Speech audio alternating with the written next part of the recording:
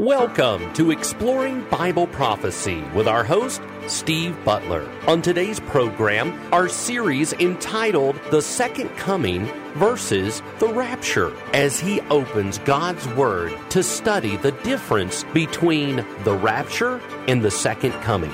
It's time to explore Bible prophecy. Hello and welcome again to another program of Exploring Bible Prophecy. We're going to pick up in point number 3 on our handout. And of course, that handout is graciously provided by this radio station, WHCBradio.org. And you'll find it with the title, What Are the Differences Between the Rapture of the Church and the Second Coming of Christ? And for those that have been with us, you know that we're moving down through the different points of Jesus coming back for his church and taking us to heaven, and then coming back to the earth at a period of time later after the tribulation to judge the earth. And we are in point number 3 on the handout. And of course, the benefit to the handout is that every scripture verse that I use is listed there and is related to a particular point in building our case to show the differences between these two very significant but very different events. So in point number 3, we're under the second coming column on the right-hand side, and we're going to start fresh there in that point number 3 where it says, Jesus comes with his church, his bride, from heaven, and this is immediately after the tribulation. And he comes, the point we want to build on now in point 3, is he's coming to judge the world.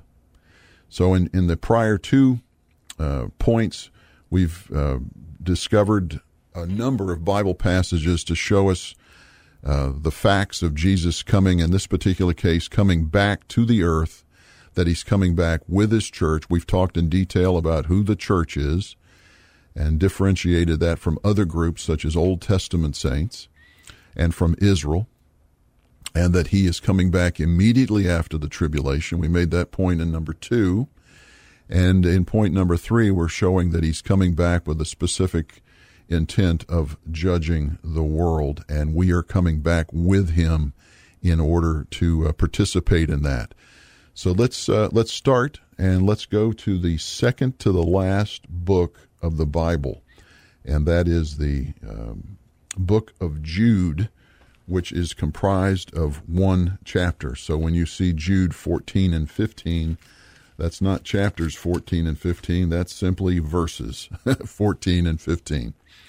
So I pray that you have your Bible with you, or at some point in time, if you hear this when you're not in your car or in some place where you it's not safe to look at your Bible. I certainly understand that, but I do pray that when you are in a place where you are not distracted, that you would have your Bible, because as we go through this series, and we go through all of our series here at Exploring Bible Prophecy, our intent is to use a rich number of verses from books throughout the Bible, from all 66 books, and that we not be satisfied with just one scripture verse to give us truths of the Bible. That the Bible, one of the many wonderful things about the Holy Bible is that it confirms itself, so that if you have a question about a passage, take the time, research, and let the Bible explain the Bible to you, because it's not just a written document. Although it's a precious written document, it's not just the document, but it's the fact that the Holy Spirit of God, and recall from, I guess it was 2 episodes ago, we talked about the Holy Spirit of God. No one knows God better than his own Holy Spirit. And what's so wonderful is that the moment that you accept Jesus Christ as your Lord and Savior, the Holy Father, through Jesus, gives you his Spirit, so that you can know the mind of Christ, that you can, and what that means is that the scriptures become alive, and that God is speaking directly to you. If you do not have the Holy Spirit of God in you, then this is just a document. This might as well be the works of Shakespeare in most circumstances. But when you have the Holy Spirit residing within you, as the church does, as the fulfillment of a promise from God, that he will reveal things that you have never known before, things that mankind would say are unsearchable, you can know them. You can know the mysteries. In fact, when Paul talks about the mysteries, those are mysteries to those who do not know Jesus, therefore do not have his Holy Spirit. But to us, these mysteries are made known. And remember, Isaiah 46:10. I know it's not in our handout, but it comes to my mind to make a point. He says in Isaiah 46:10, God says, I tell you the end of all things from the beginning. In other words, God wants you to know him, and as you learn about him and come to know him in an intimate way, then you know his character. And therefore, when you read a passage of Scripture that makes a statement about punishment or about rewards and whatnot, you can understand in a more full, deeper way that, yes, that is a reflection of God's character. Or you may read from a man's writings where they have said, no, that's not really what God meant. He meant this. Well, you will know through the Holy Spirit and knowing the character of God whether or not that's a true statement or not. So that's what's called biblical discernment.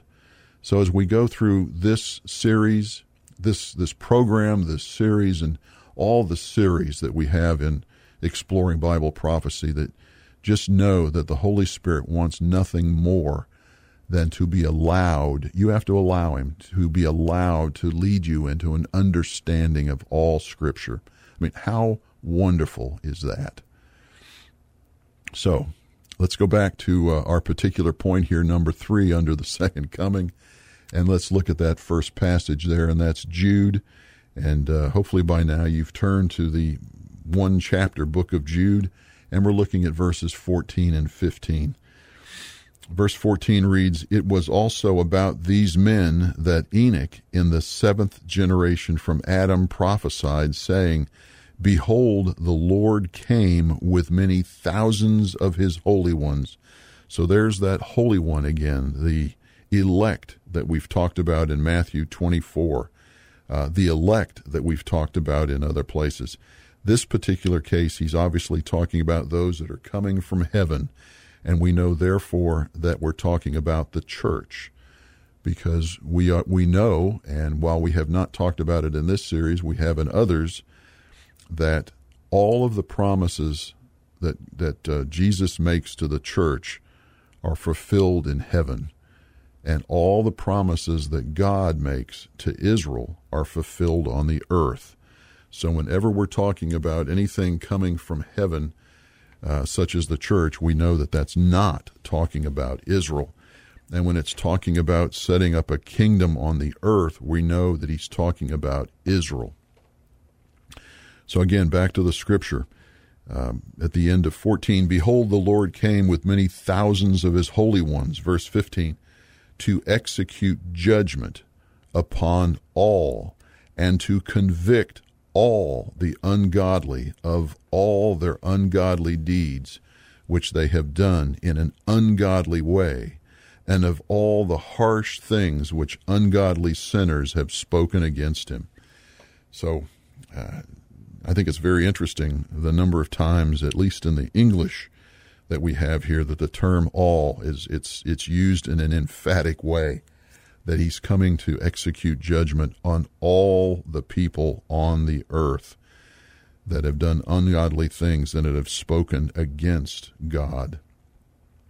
But the key thing is, it shows that for the purposes of our study here in this series, to show that we are coming back with him, the many thousands of his holy ones.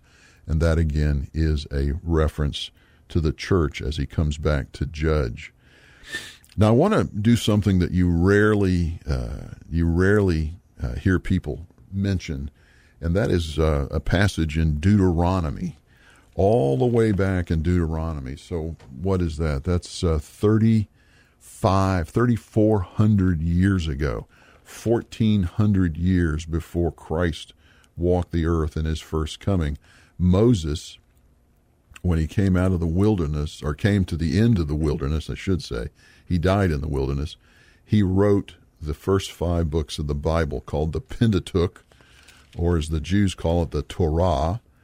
But the last of those books is Deuteronomy, and right towards the end of Deuteronomy. So really, one of the last few things that Moses wrote, in fact, there's only one more chapter, and that's in Deuteronomy 33. And in Deuteronomy 33, for context, let's look at verse 1. It says, "Now this is the blessing with which Moses, the man of God, blessed the sons of Israel before his death. He said," and this is a long-range prophecy that he's giving him here, "The Lord came from Sinai and dawned on them from Seir. He shone forth from Mount Paran, and he came from the midst of 10,000 holy ones. At his right hand there was a flashing lightning for them." So the point I want to make here is you see that he came from the midst of 10,000 holy ones. And if you recall, we read in Jude, which again was over 1,400 years later, Jude says, "The Lord came with many thousands of his holy ones."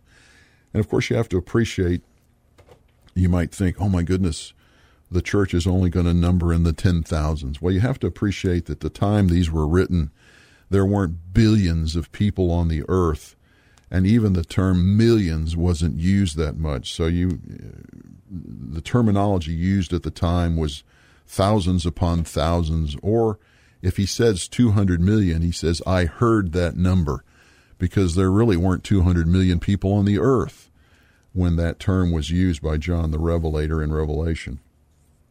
But it says all the way back here with Moses that he saw into the future to the second coming of Christ, that he would come back with thousands, in this case 10,000s of his holy ones. And more specifically than that even, I want you to look at the beginning of verse 2, and it says, "The Lord came from Sinai and dawned on them from Seir and came forth from Mount Paran." The Sinai, and more specifically Seir. Seir is another name for Edom, which is below the Dead Sea, geographically relative to Israel, on the Jordanian, modern-day Jordan, Saudi Arabian side. But that's where the people of Edom, and of course the people from Edom came from Esau, Jacob's brother, and that Mount Paran is in the Sinai desert. Sinai is obviously in that area. So he's coming from the south, and he's appearing in the midst of 10,000 of his holy ones. Now, given that passage, given what we read in Jude as well, let's go to Isaiah, and let's go to chapter 63. So hopefully by now you've gotten a little familiar with Isaiah during this series. It's a book we go to a whole lot for Bible prophecy. Isaiah 63, and let's read the first 6 verses, and you see that in your handout. Isaiah 63, 1 through 6. "Who is this who comes from Edom," so Mount Seir, "with garments of glowing colors from Basra?" And just to step away a moment, Basra is a city, it doesn't exist there today, but it was an ancient city in the time of the Old Testament down in the area of Edom, or Mount Seir. Back to the scripture in verse 1. "This one who is majestic in his apparel, marching in the greatness of his strength. It is I who speak in righteousness, mighty to save." And verse 2, "Why is your apparel red and your garments like the one who treads in the winepress?" Verse 3, "I have trodden the wine trough alone, and from the peoples there was no man with me.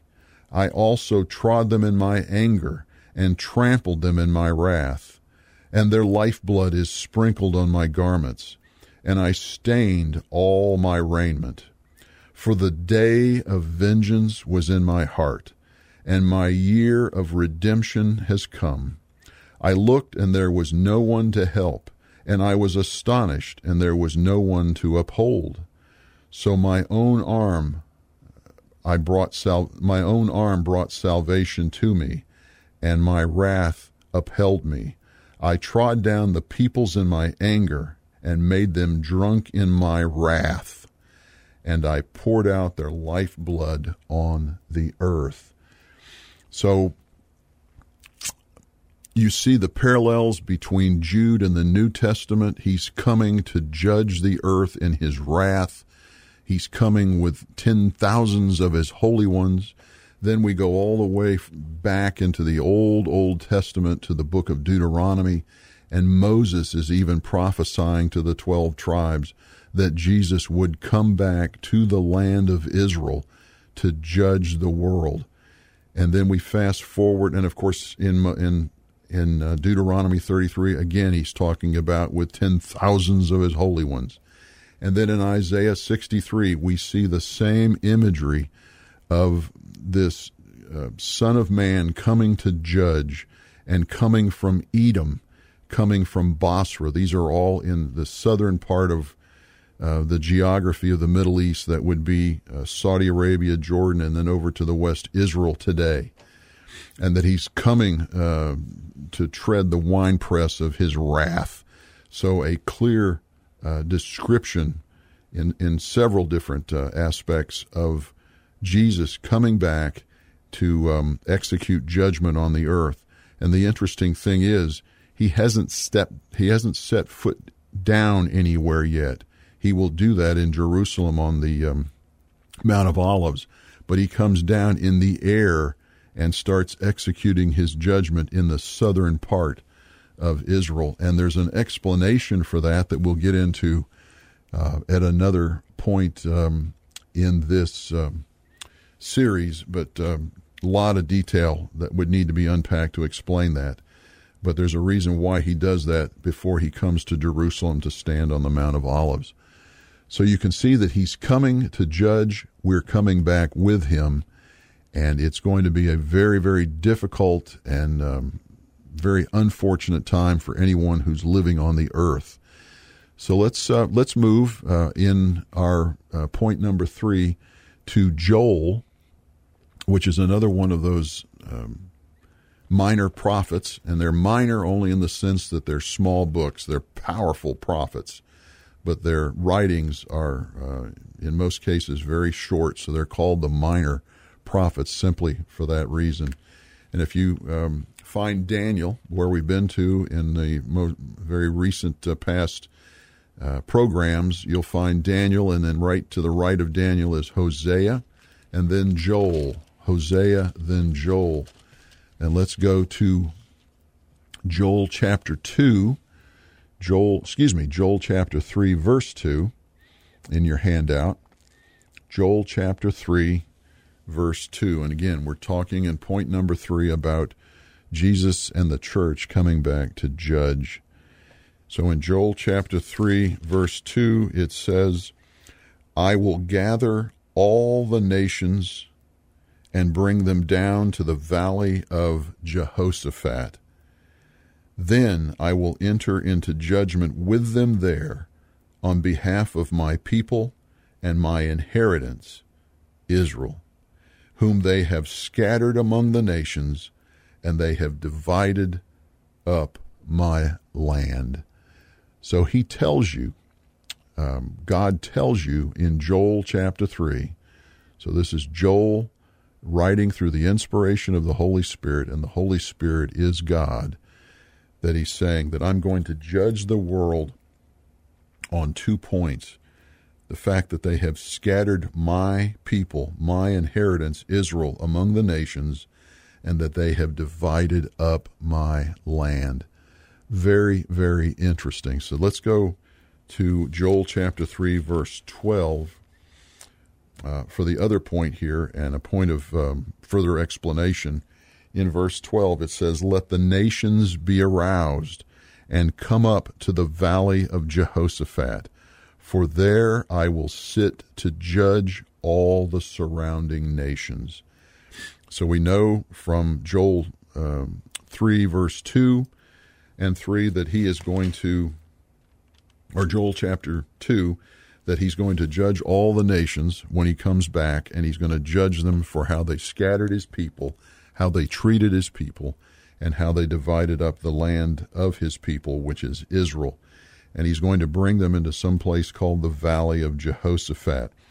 Now, if you've got a footnoted Bible, your Bible might very well say that Jehoshaphat means that Yahweh or God judges.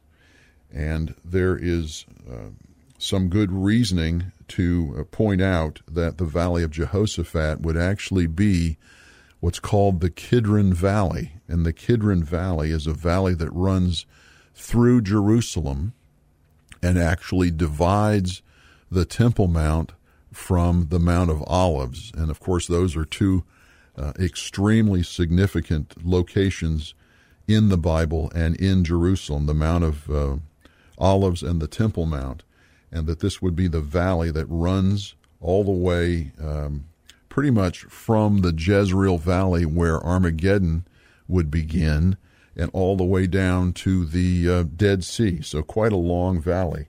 And it's called the Valley of Jehoshaphat, the Valley of Decision. And this is where Jesus will sit to judge all the nations. Okay, let's go ahead and look at a question that a listener has sent in to us here. And this question is from Gene in Kingsport. And the question is, did the prophets in the Old Testament know about the Church of God? Great question, Gene. Paul tells us in a number of passages that the church that Jesus would begin to build, he actually would begin to build it in the New Testament age, was not known in the past ages. And the way to start this is to go to Matthew 16, if you will. Matthew 16, and in Matthew 16, verse 18, this is where Jesus is talking to Peter, and Peter has just made this wonderful profession of faith that Jesus, the Christ, is indeed the Son of the living God.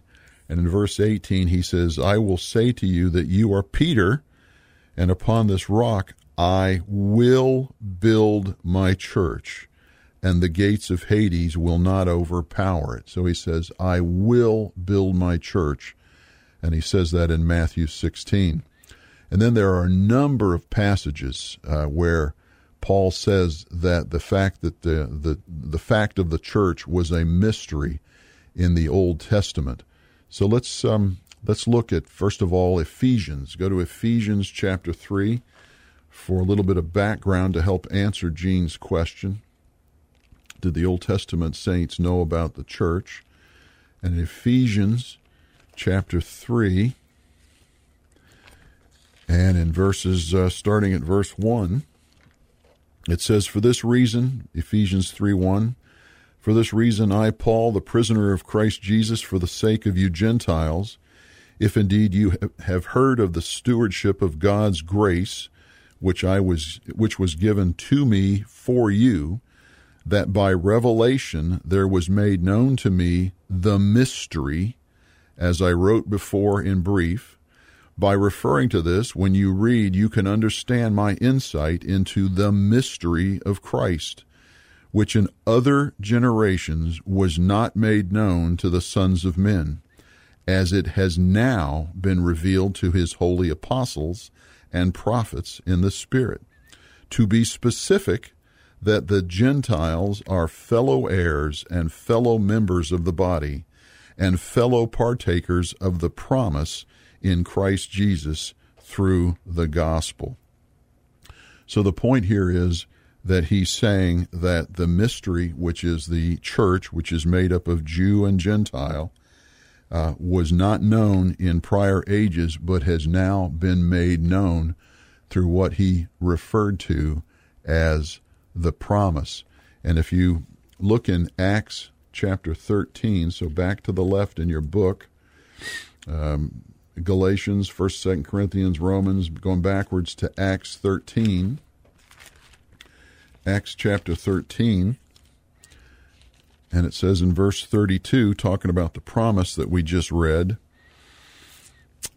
in Ephesians, verse 32 in Acts 13, and we preach to you the good news of the promise made to the fathers, that God has fulfilled this promise to our children in that he raised up Jesus, as it is also written in the second Psalm, you are my son, today I have begotten you.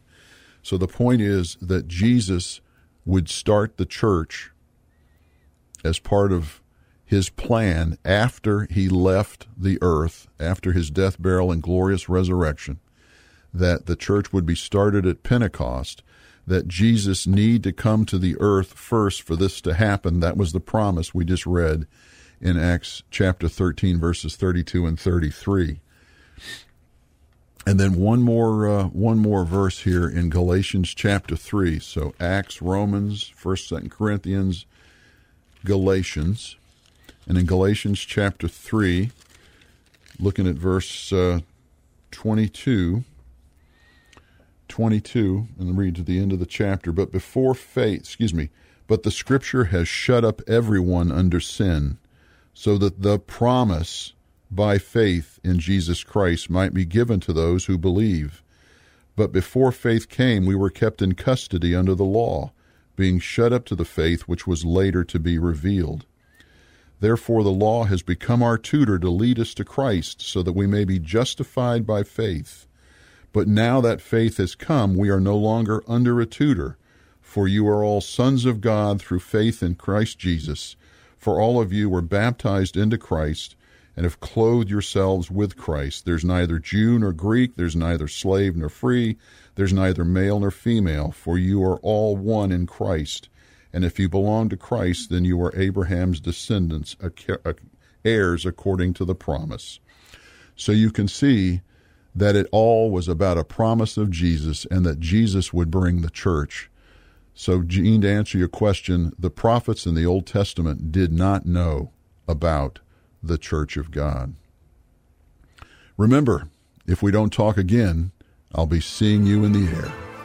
Thank you for joining us on today's Exploring Bible Prophecy. Exploring Bible Prophecy is a production of WHCB. Learn more at WHCBradio.org.